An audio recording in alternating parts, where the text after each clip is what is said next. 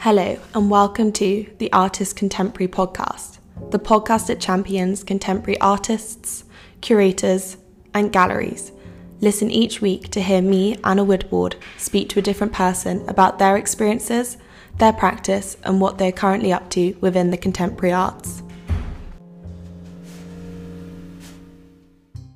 Hello and welcome to the Artist Contemporary Podcast. Today I'm joined by London-based painter Shaqúelle Whyte.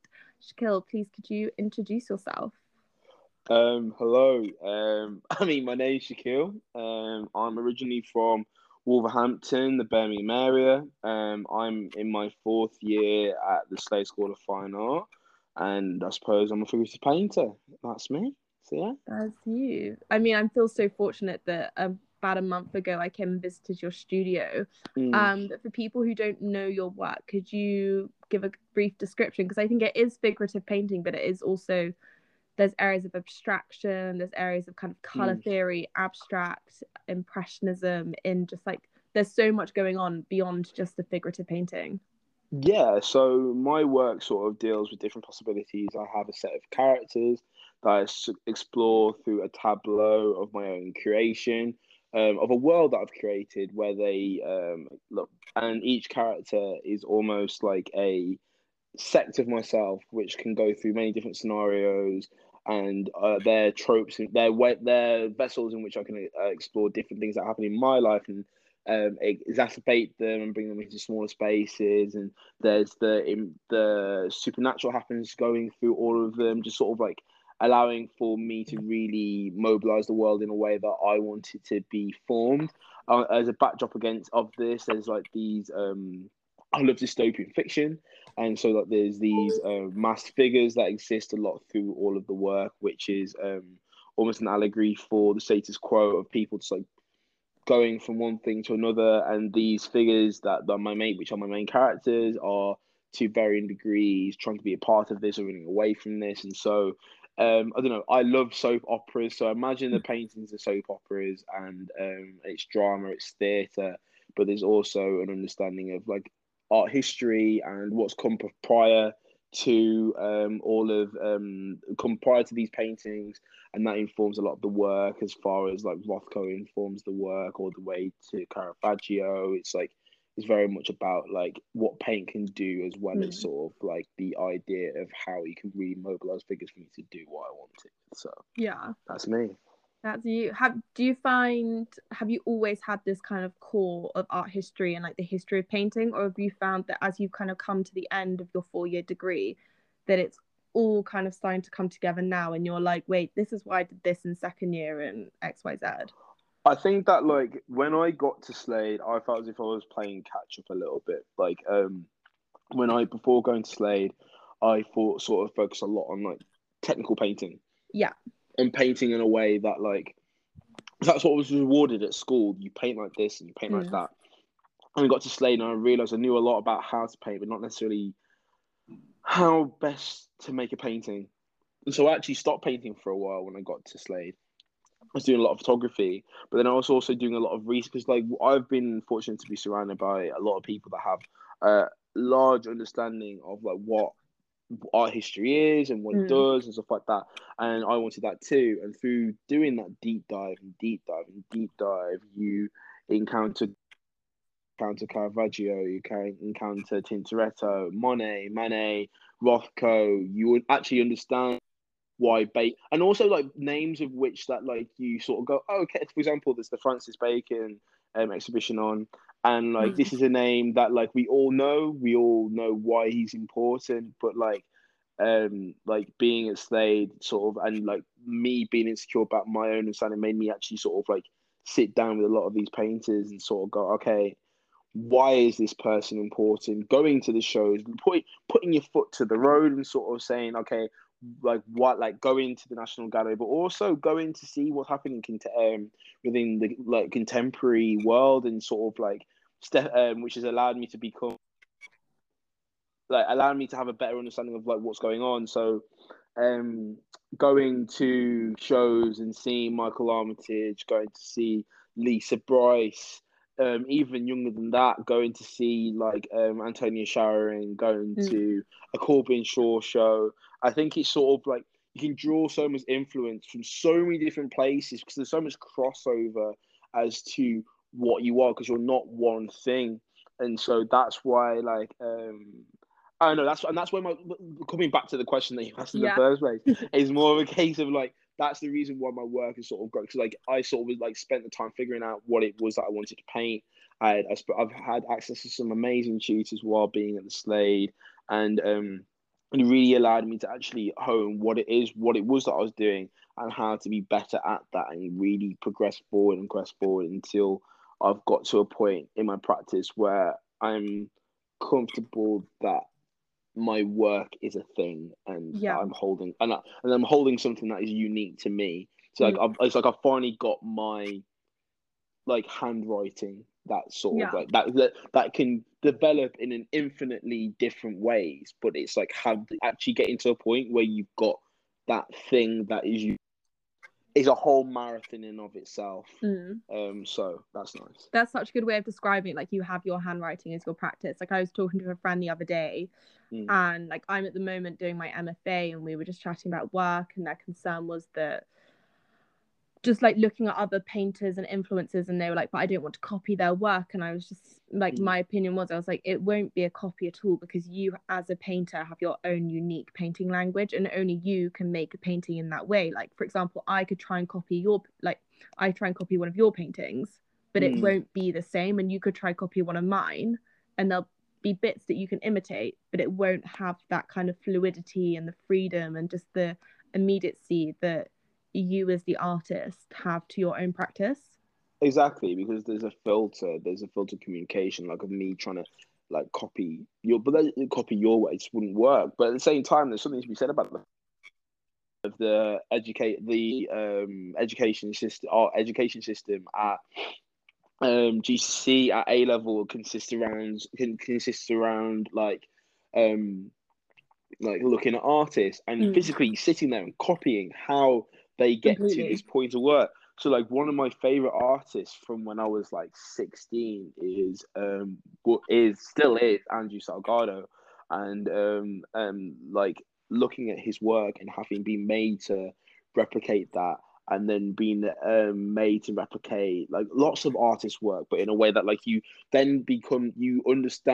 start to understand at some degree how they build layers, how they sort of like get from point A to point B, and then it's then choosing how you adopt that into your own work. So, for example, it's almost like this like unconscious and conscious like practice, and it's sort of like there's elements of your painting that you just do, and it just sort of like flows out of you. And for me, one of the things that really helps is that like trying to make that unconscious conscious, and as that becomes conscious, these are things you can then mobilize with the work, so that these things don't happen by accident, but are rather they're things that can be employed within composition, within the way that you apply paint, just being critical over elements of the work and deciding, for example, say like you don't necessarily need to know what you want as an image at the end, but like having ideas to the type of painting you're trying to create, in terms of like the mood, in terms of like whether you've got like a pitch in your head. So like at the moment I'm working on this painting,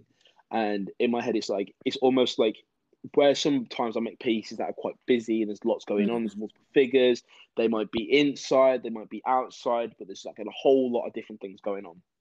But in this painting, I want that same kind of cacophony of things, but a distinct silence that exists, and it's almost like so you could like imagine like a movie, and like a movie you notice when it's a quiet moment because like all the music that's been written drops out. You can just hear crunching through space. You can hear footsteps. You can hear cupboards being shut, and that's the sort of silence that I want to create within the work. But it's having that intention of silence, of happiness, of joy, of trying to create perspective in so many different ways, whether it's metaphorical or physical within the work, can really transform how you decision make through painting, and to get to this not necessarily visible idea, but you'll know it when you see it, and that's what painting's all about for me, at least. So yeah, I think it's like in painting, it's finding those moments, and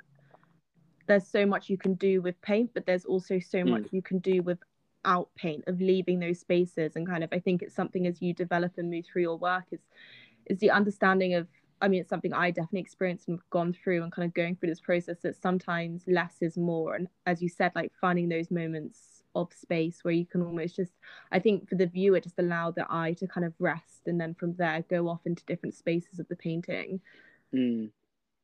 Exactly, that's the thing. It's sort of like you want to be able to mobilize and move, and like, and again, like for me, like at some points, like if you're gonna make a painting busy, make it really busy. If you're gonna have Yeah. the pace be quiet, you need to have it.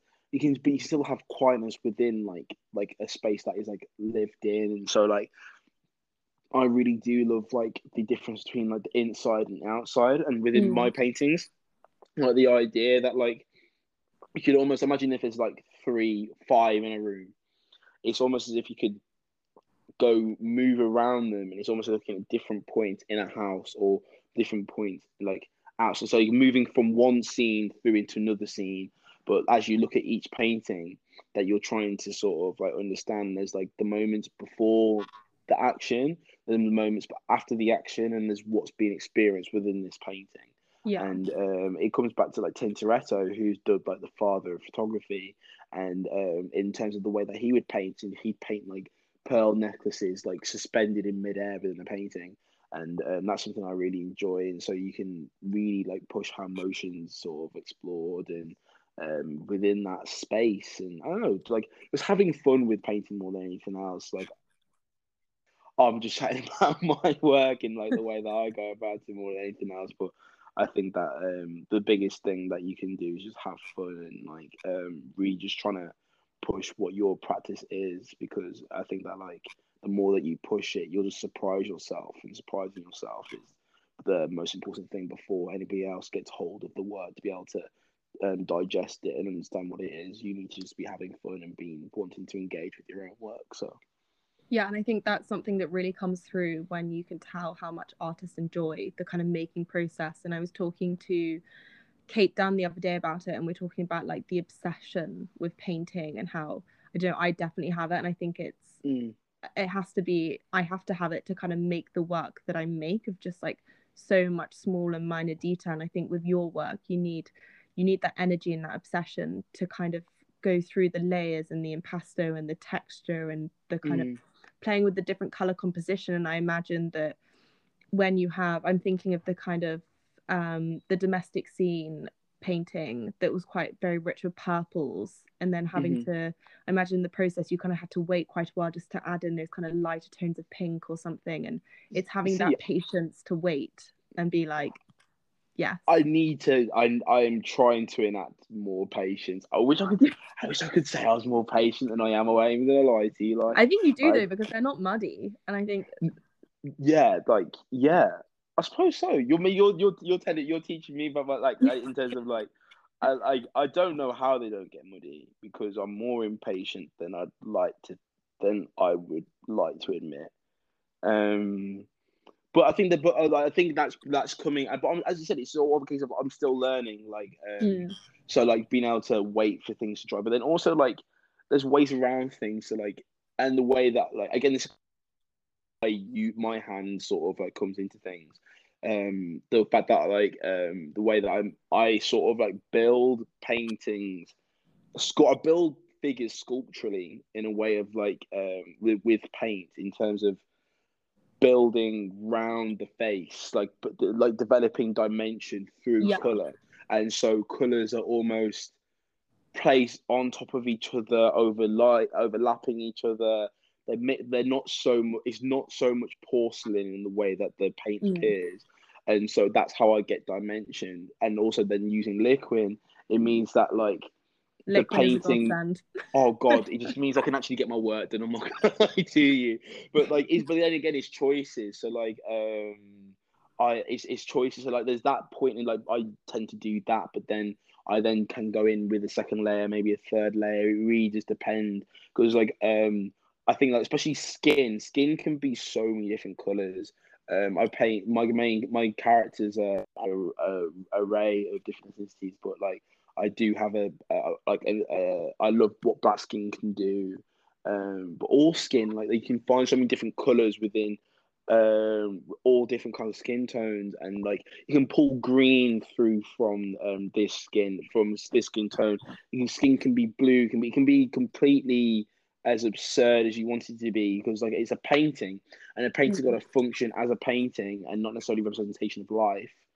Even though like my work is like taking people from that, but like it's my world, and within that space there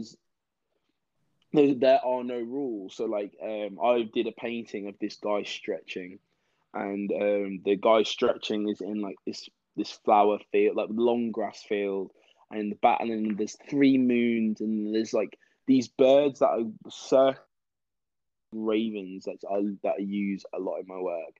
And again, going back to Tintoretto, it's almost like the birds are like you're not quite too sure whether it's like the path one bird takes to attack this guy, or whether it's a flock of birds coming for him. And so it just comes back to the idea that I don't know what was I even saying. It just comes back to the idea that like you can mobilize and have fun and just vibe with it, I suppose. But yeah. What's your process in making a painting? Are you someone who kind of sketches and then makes oil sketches, or do you just kind of go straight into it?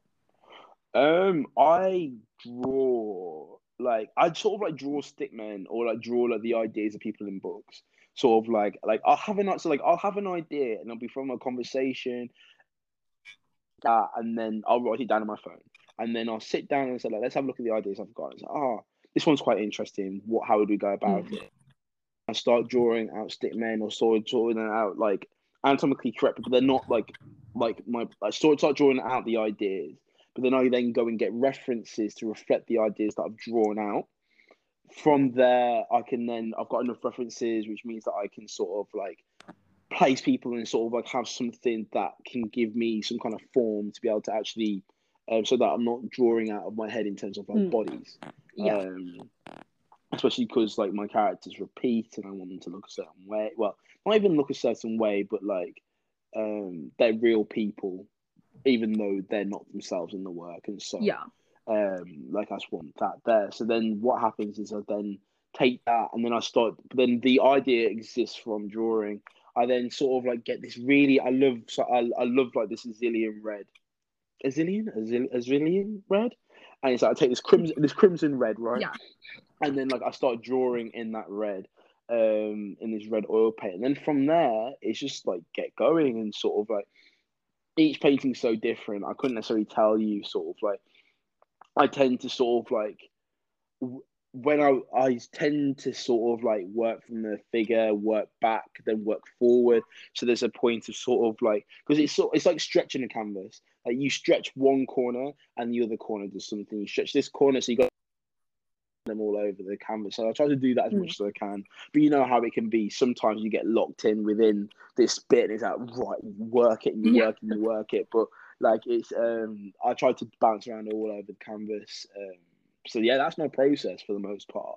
But I use spray paint, I use oil pastel, but then there's also something to be said about the fact that like within my paintings, I really enjoy the fact that like paint can be really impasto, really thick, but then it can be really, really thin. And so it's the reason why I draw in red, because I think it's because like I feel as if when I draw in red, I can decide when I want to lose that red as like drawing, or when I want to bring it through.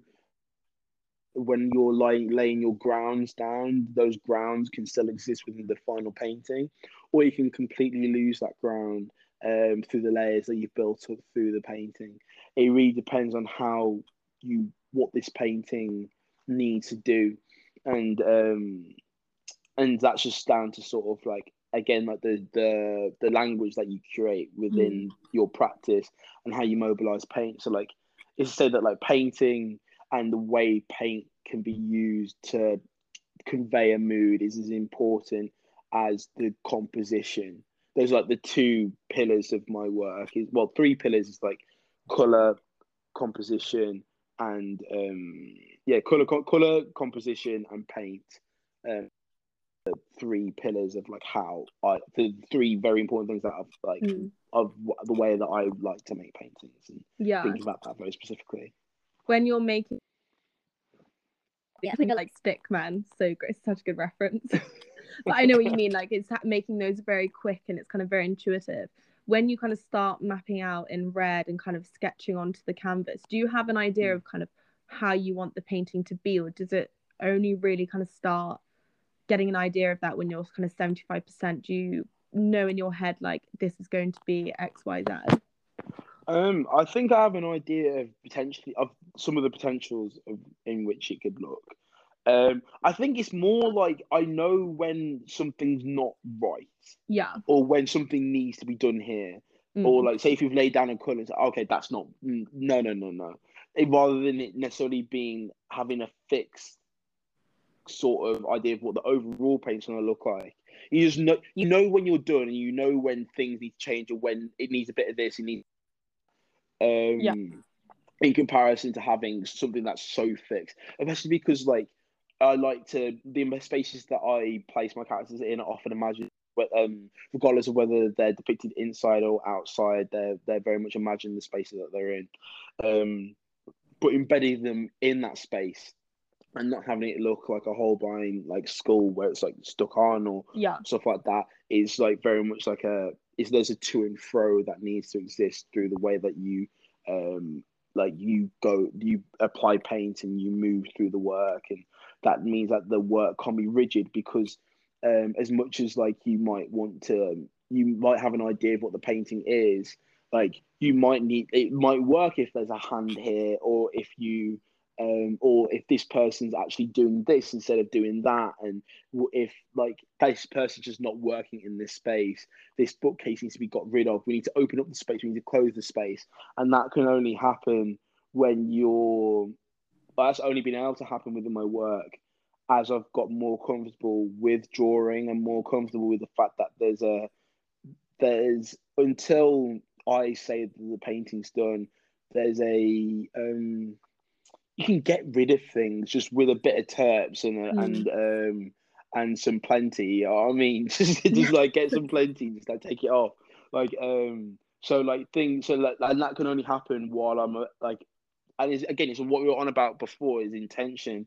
Like the intention remains the same from start. Like I want to make this kind of painting, and the decisions that have been made are to this point, but that what that looks like is always unclear. So yeah.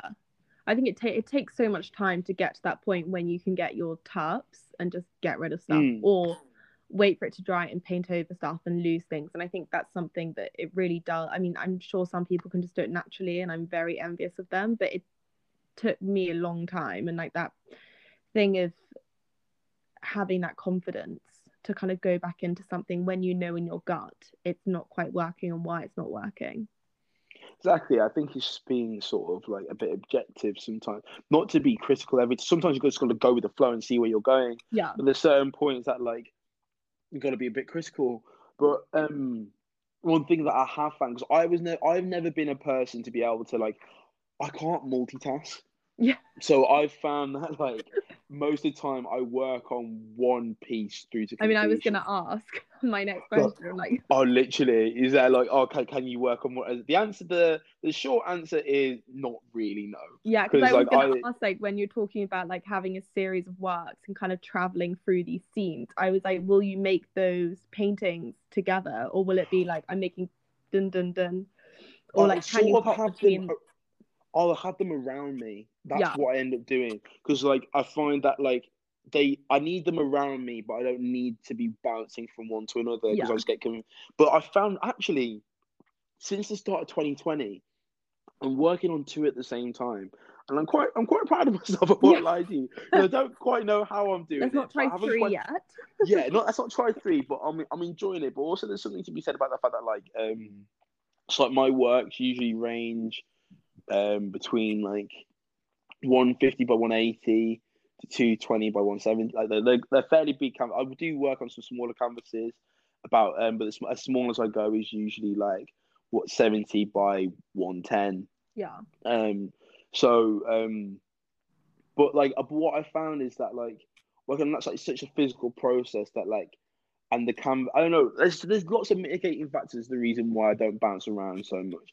Part of it is just due to the fact that like you're using different palettes, and like a lot of the time, I don't actually have a. So I've had a two, like I need a bigger palette with so that I can actually sort of do that. Because if I had a bigger palette, you can sort of like, okay, this palette is for this part of the palette's for this. But at the moment, I'm using something so small that like it's just not. It doesn't allow for that sort of like flexibility. Yeah. Also, just the fact that like,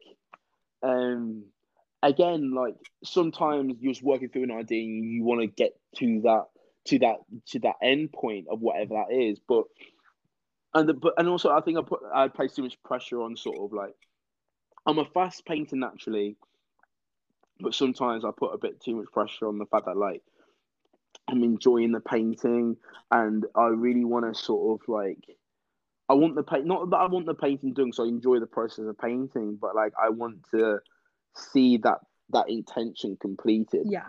And before you know it, you find yourself working and you've done something quite interesting and cool, but like again, it comes down to the fact that like liquid, you blah, blah, blah, blah, and then it's done. So, but paintings do take me a little longer these days. But and I'm trying to again trying to push the practice so that like there's I'm able to sort of like give a piece a break and work to something. So it's almost like trying to Yeah. create and in doing that, I'm trying to create like save points.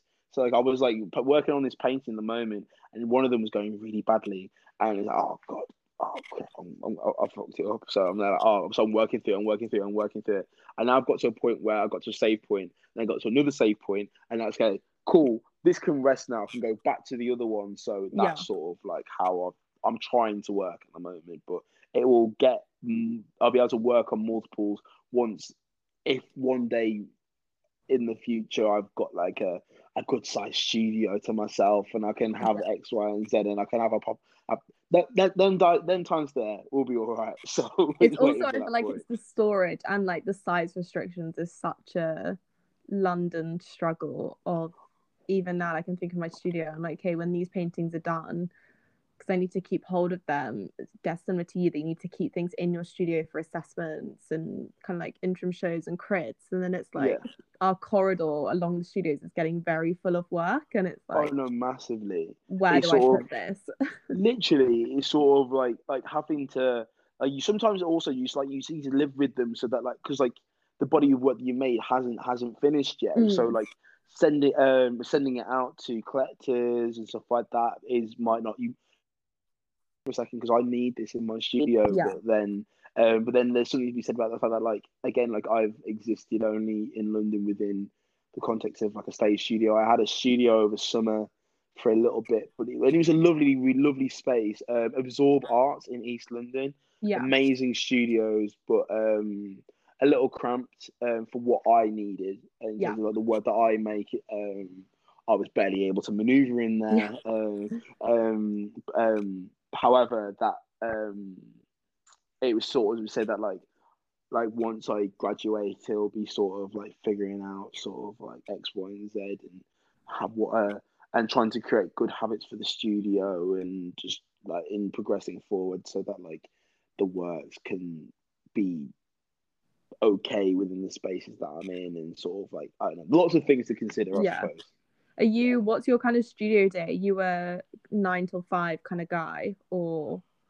I'm a 9 till 5 kind of Yeah. guy. Like, yeah, nine till like I wake up early, get in, do like just enjoy but like it's regiments. Like I went to a secondary school that meant that we were up early, and like I always find that like while I treat it in a way like at the moment I am pulling some Saturdays, but like I try to but realistically like the way that like I'm there from like opening it or closing 5 days a week at least. Yeah.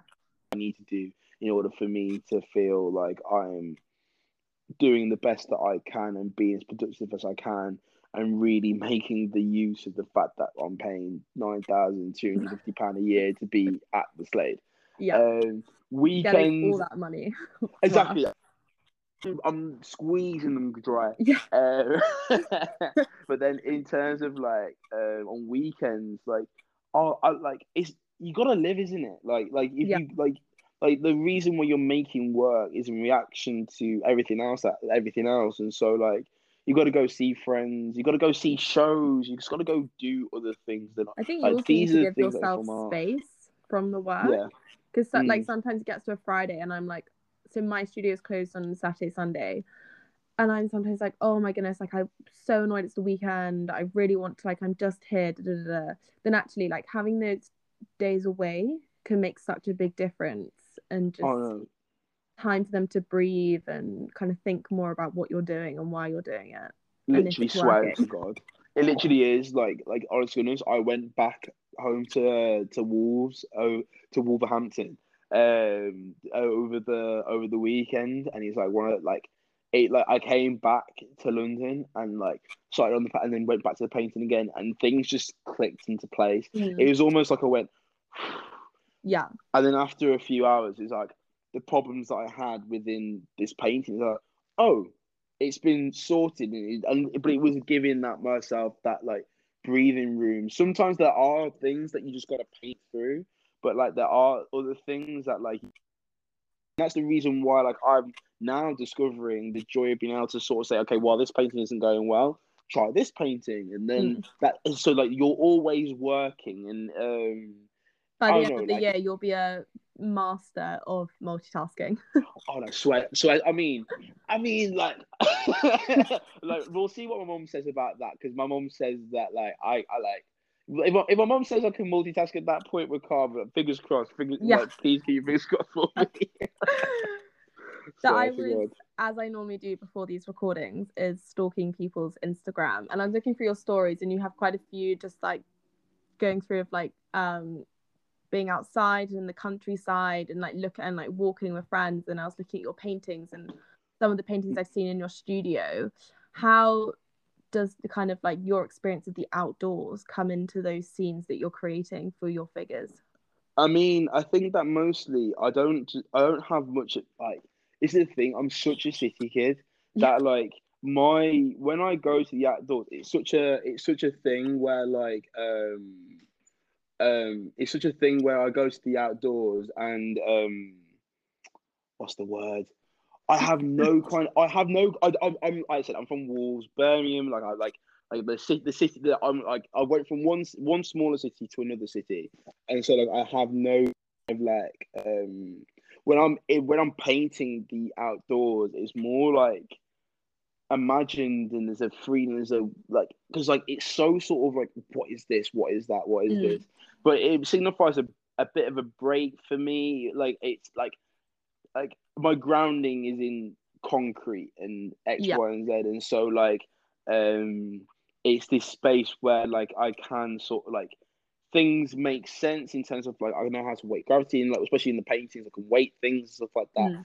But things are maybe a little bit more looser when I'm in those kind of spaces, because that's sort of like where my mind goes. And I do like plants. My house is full of plants that I've got.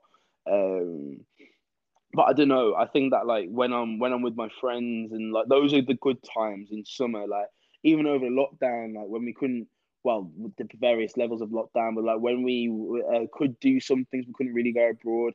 Me and my friends were going to like going to Cornwall, and we go to Dorset, and we go to all those kind of places where we just, the only thing we're really doing is going on walks, and we're going to Scotland and going on walks, and so it's just this freedom that that can be had within the exterior spaces, and I think that like and it's fun, isn't it? It's just different. Like I think that like the reason why I don't paint cities in my work is just because like I don't necessarily. It's the reason why, for example, I think that I do in my works, I don't paint people with shoes on or things that are too dated, and like dated in the time, because like I don't like the idea of the work being of any specific time period. I like the idea that like it just exists in a bubble, almost like this whole world in like oh, what's it? Oh, it's like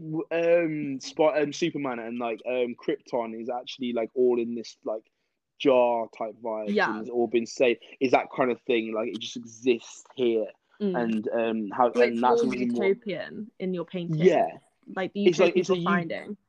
Yeah, it's a utopia that I'm finding, like, but it's like it's like dystopia wrapped up in utopia. As in, like, things aren't quite as they seem, and things aren't quite right.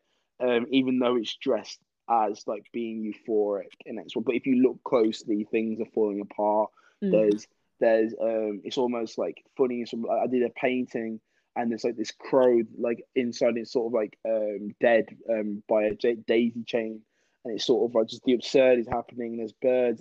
There's birds inside. There's vases that have been knocked over and crashed. I have this painting where there's these people almost doing. It's called REB, which is named after my grandma's vicar. And it's because like when I was younger, she used to go to these Bible studies at her friends' houses, and like I've really mobilized like these like dystopian figures to sort of like be looking like be doing this what's it called? Be doing this doing this Bible study readings type vibes. But then the two vicars are just like the only people looking out, and then there's a door slightly opening, and things are. And there's and it's sort of like, oh, we've like we've intruded on their moment. Yeah. And it's almost like suspense. Coming back to the idea of like how do we distill suspense, and like that moment where you actually want to back away from the situation, like one of them ones, like I don't know, you've gone to a party and you stepped into a room that you weren't really meant to step into. Is like, no, I was never here. Do what you were doing, and you step back out. Is that kind of? I love energy. how you've gone from Bible readings and Bible studies to like walking in on someone. It gives me. I won't lie to you. It gives me the same kind of feeling. Where it's like, I'm not. Let me just step out. But you know what I mean. It's just sort of like it's vibes. So yeah, it's finding. And I think that's the thing which your paintings really do. It's depicting. Yes, there's scenes and there's figures, but it's bringing that different energy in. So as you said, and I think there's other. I don't know if I've seen that painting that you're describing, but one kind of a similar of a domestic setting, which is very purple and the pinks and the figures in there against the one of the figure in the field and the dark sky. And I think that one really makes me think of like a dream kind of painting, whereas the other interior space, maybe it's just between the difference between like the subconscious between like the outdoors and the indoors, but the indoors I think has that kind of utopian dystopia feel of like it's weird, but what's happening, why is it weird? And that really draws you in of when you find that little bit, and going back to what we spoke about earlier about having those moments of kind of calm in the painting application, so that as the viewer you can kind of rest and then find these new things and keep discovering stuff within the painting. Exactly. I think it's sort of like one of those ones where like when like we're talking now about what the work is and the overall philosophies behind the work, but when a person discovers my work, specifically within this context, like what I want them to do is sort of like be drawn in and then be held. Yeah. So like I always come back to Rothko and like the way that like I sometimes like I'll go and see Lynette Youngboy, okay, one of my favorite painters. I'll go see Paula Rego at the tape, and I'll go see X, Y, and Z. They've had such. I mean, like you go and see these amazing painters all over London. We live in an amazing city, where we get to encounter so many different kinds of painting, from abstract all the way through to figurative painting. But one of my favorite things to do is to go to the tape written, and before you hit the Turner room. Seasons that were the paintings that are meant for the Four Seasons by Rothko, and I sit there and they draw you in, and they really do hold you in a way that like you get lost within what you're looking at, and it's so it's just so atmospheric. Like you as a painter, you're looking at how he approached each layer with intention and how he's trying to get to a specific point. And then even just like as like what they all do, how they work individually and as they work en masse is just absolutely phenomenal. And that's something that I'm looking to create with my own work, while also looking at, like as I said, Paula Rego. You look at Kazani, you look at Lisa Bryce, you look at that's the thing. You're like, but then as far as just looking at like Alex Praga, absolutely love her work. Amazing photographer. You go to Timothy Taylor and you go and see Antonia Shaw. You go and see the Jenna Griven show. Yeah. Yeah, absolutely phenomenal painter. Like and it's like being exposed to what's going on at the moment within the art world. Pam Evelyn, phenomenal. Like there's like all these people, and they're like, "Raw, are you mad? I get to be painting alongside, like not alongside, but just sort of like like just doing your thing and like everyone art. There's so many places that you can sort of like draw from to like and sort of say, okay, I'm not an abstract painter, but this person made me feel this. How do I bring this back into my own work, and how do I make it mine? And I don't know. It's just crazy. Like it's just crazy being down here, man. I love it. I absolutely love it. So I feel like at the moment as well, there's this real energy of kind of hopefully touch wood. We're getting through restrictions and like everything's opening up. And I've seen so much art recently, and it's been great. And I think it just informs your practice so much when you can see work in person. As you say, like you can get in there, you can be like, how have they done this? And even just that I was listening to Jenna Gribben's talk art episode and talking about colors and like the way she applies colors and painting and not painting within the lines and stuff. It's just, even if their practice looks nothing like your practice, you just gain so much from seeing, listening and learning about other artists and like your contemporaries and people, as you say, like who are making work at the same time that you are.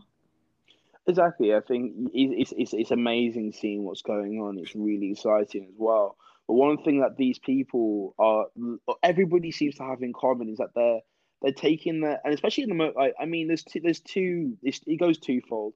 I think that people are like really delving into what it is that they makes them them, and really trying to take it to the nth degree and sort of like pushing further and further and further. And that's the reason why a lot of contemporary shows at the moment I find quite exciting. I mean, there are ones that like you're that X, Y, and Z. But I think for the most part, like I go and I like, for example, I went to the Corbin Shaw gallery, and just like how it'd be very easy for him to be placed in a box. But every time I go and see more of his work, and like he's a multidisciplinary artist, he's not just a person that makes flags. That's like a part of his work, but like it's so much bigger than that. And that's something I really appreciate, and I love to see what, because like I'm always excited as to what he's done next, but it's always distinctly him.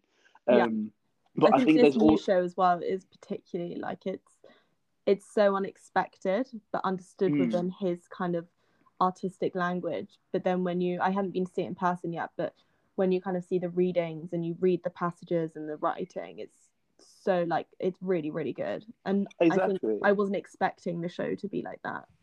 Exactly, and I think there's something to be said about the fact that like people, well, emerging artists these days are unapologetic.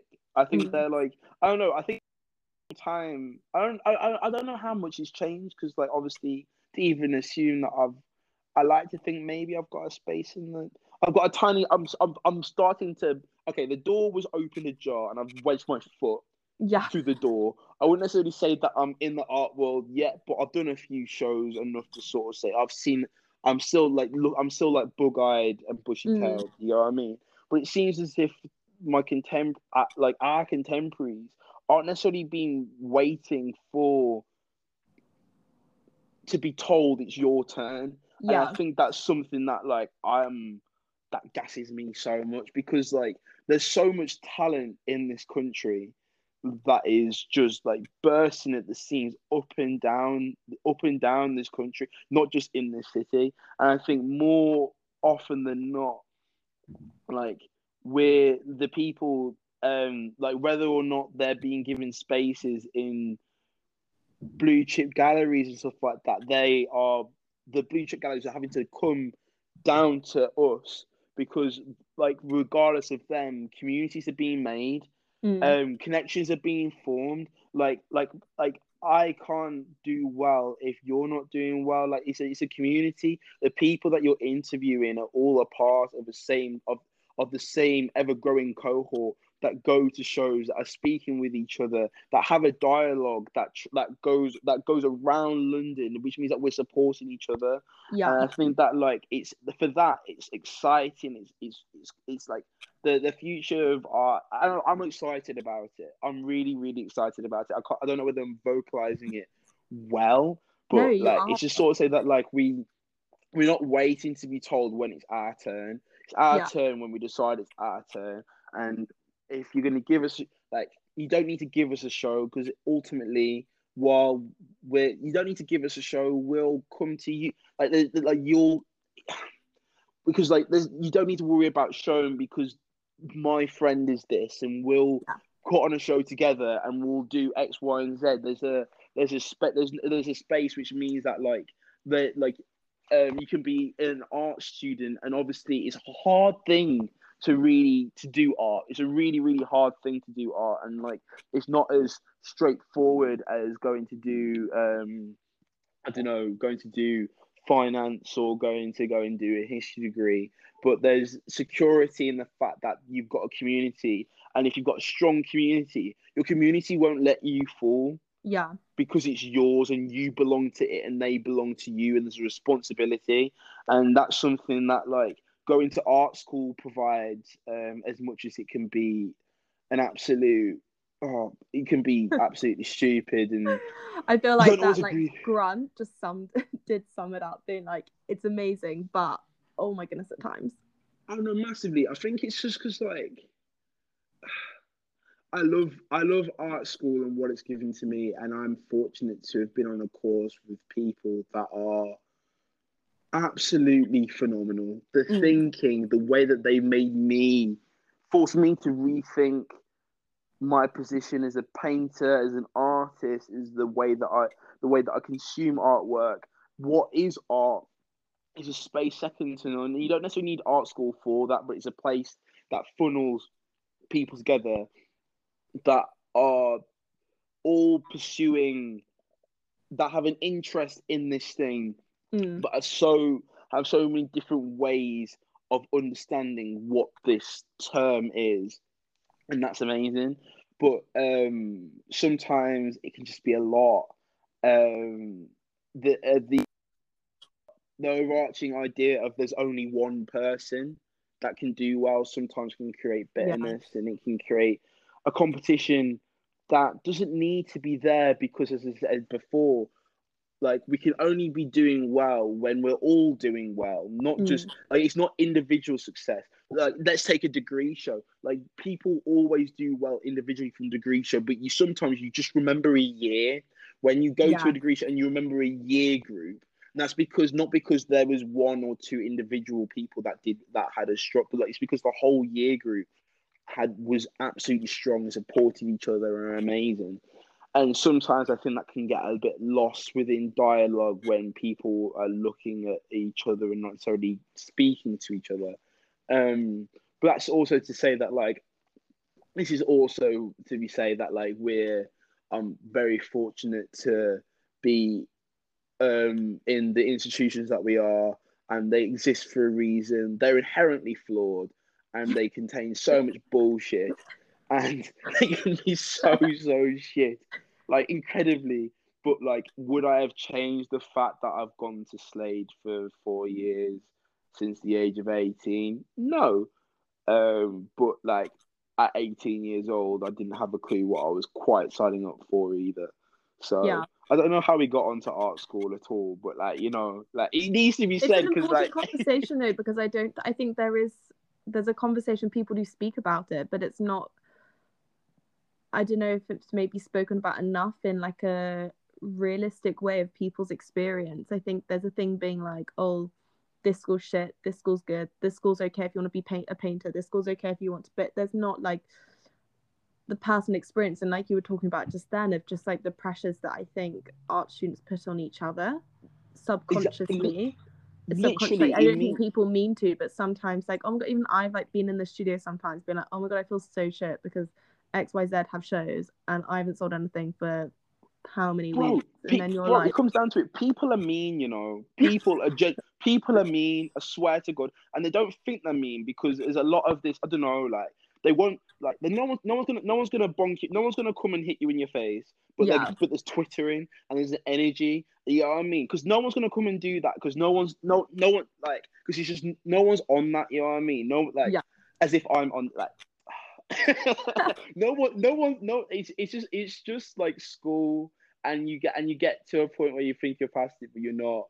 But this is but like I don't know, but these are the things that we need to speak about and how we can better look after each other And it's also to highlight the good things, which is sort of say that, like, in the face of an institution like UCL, which has, we had and I think this is good to, I think I wasn't directly involved in this, in this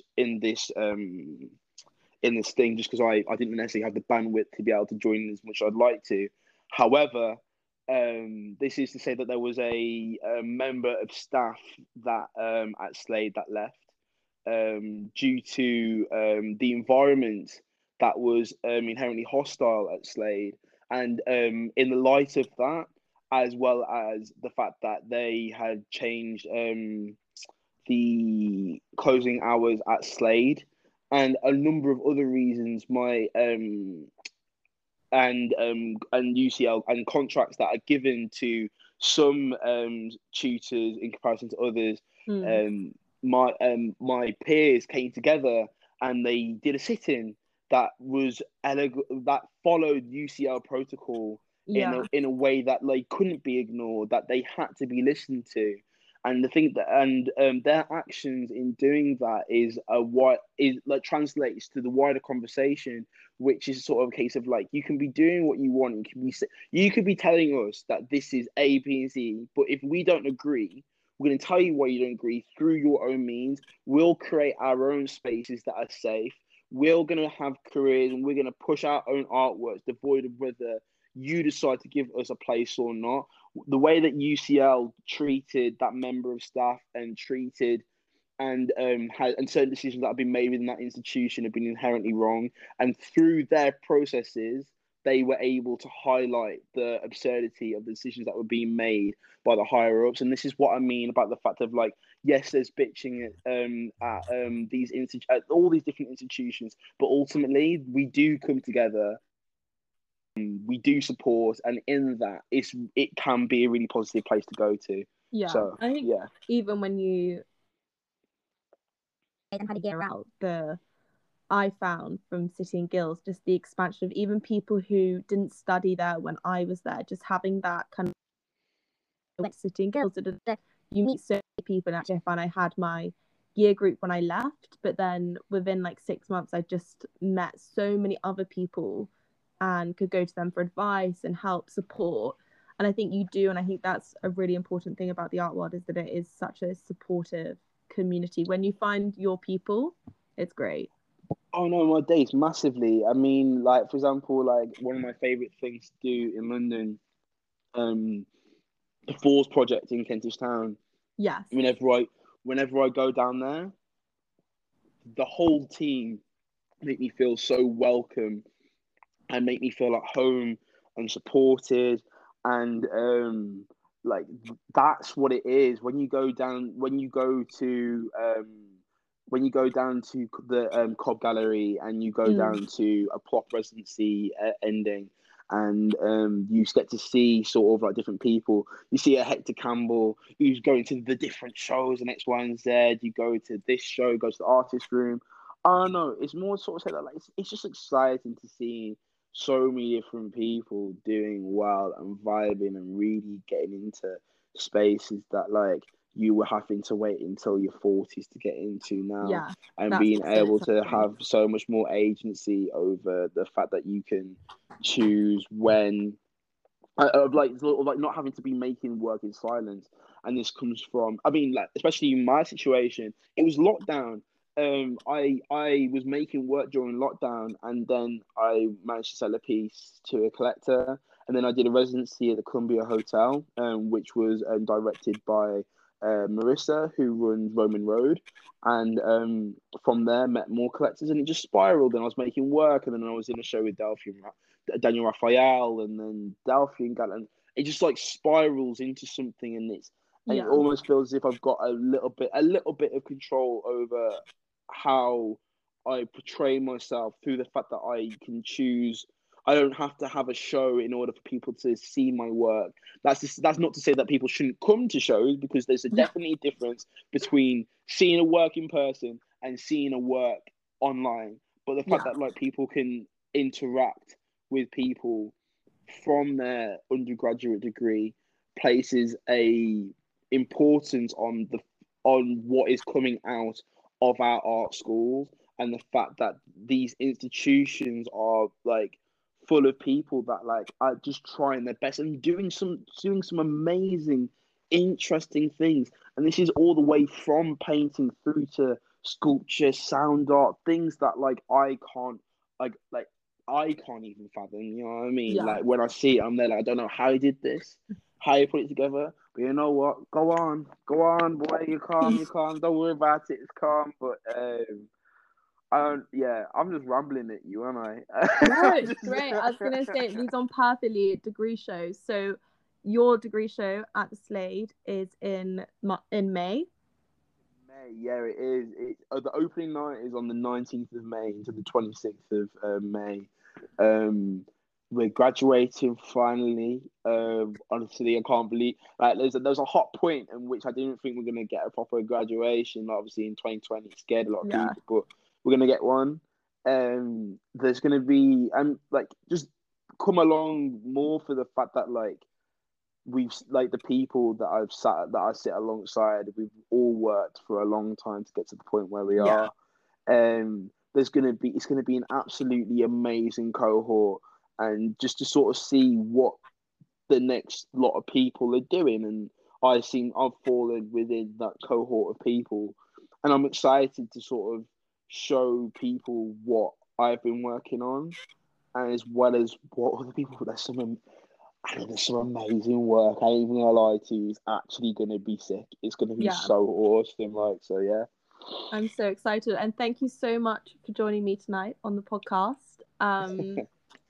Keep in touch. I look forward to seeing your work over the next couple of months, and I'm sure I'll see you before your degree show, but if not, I will be there opening night.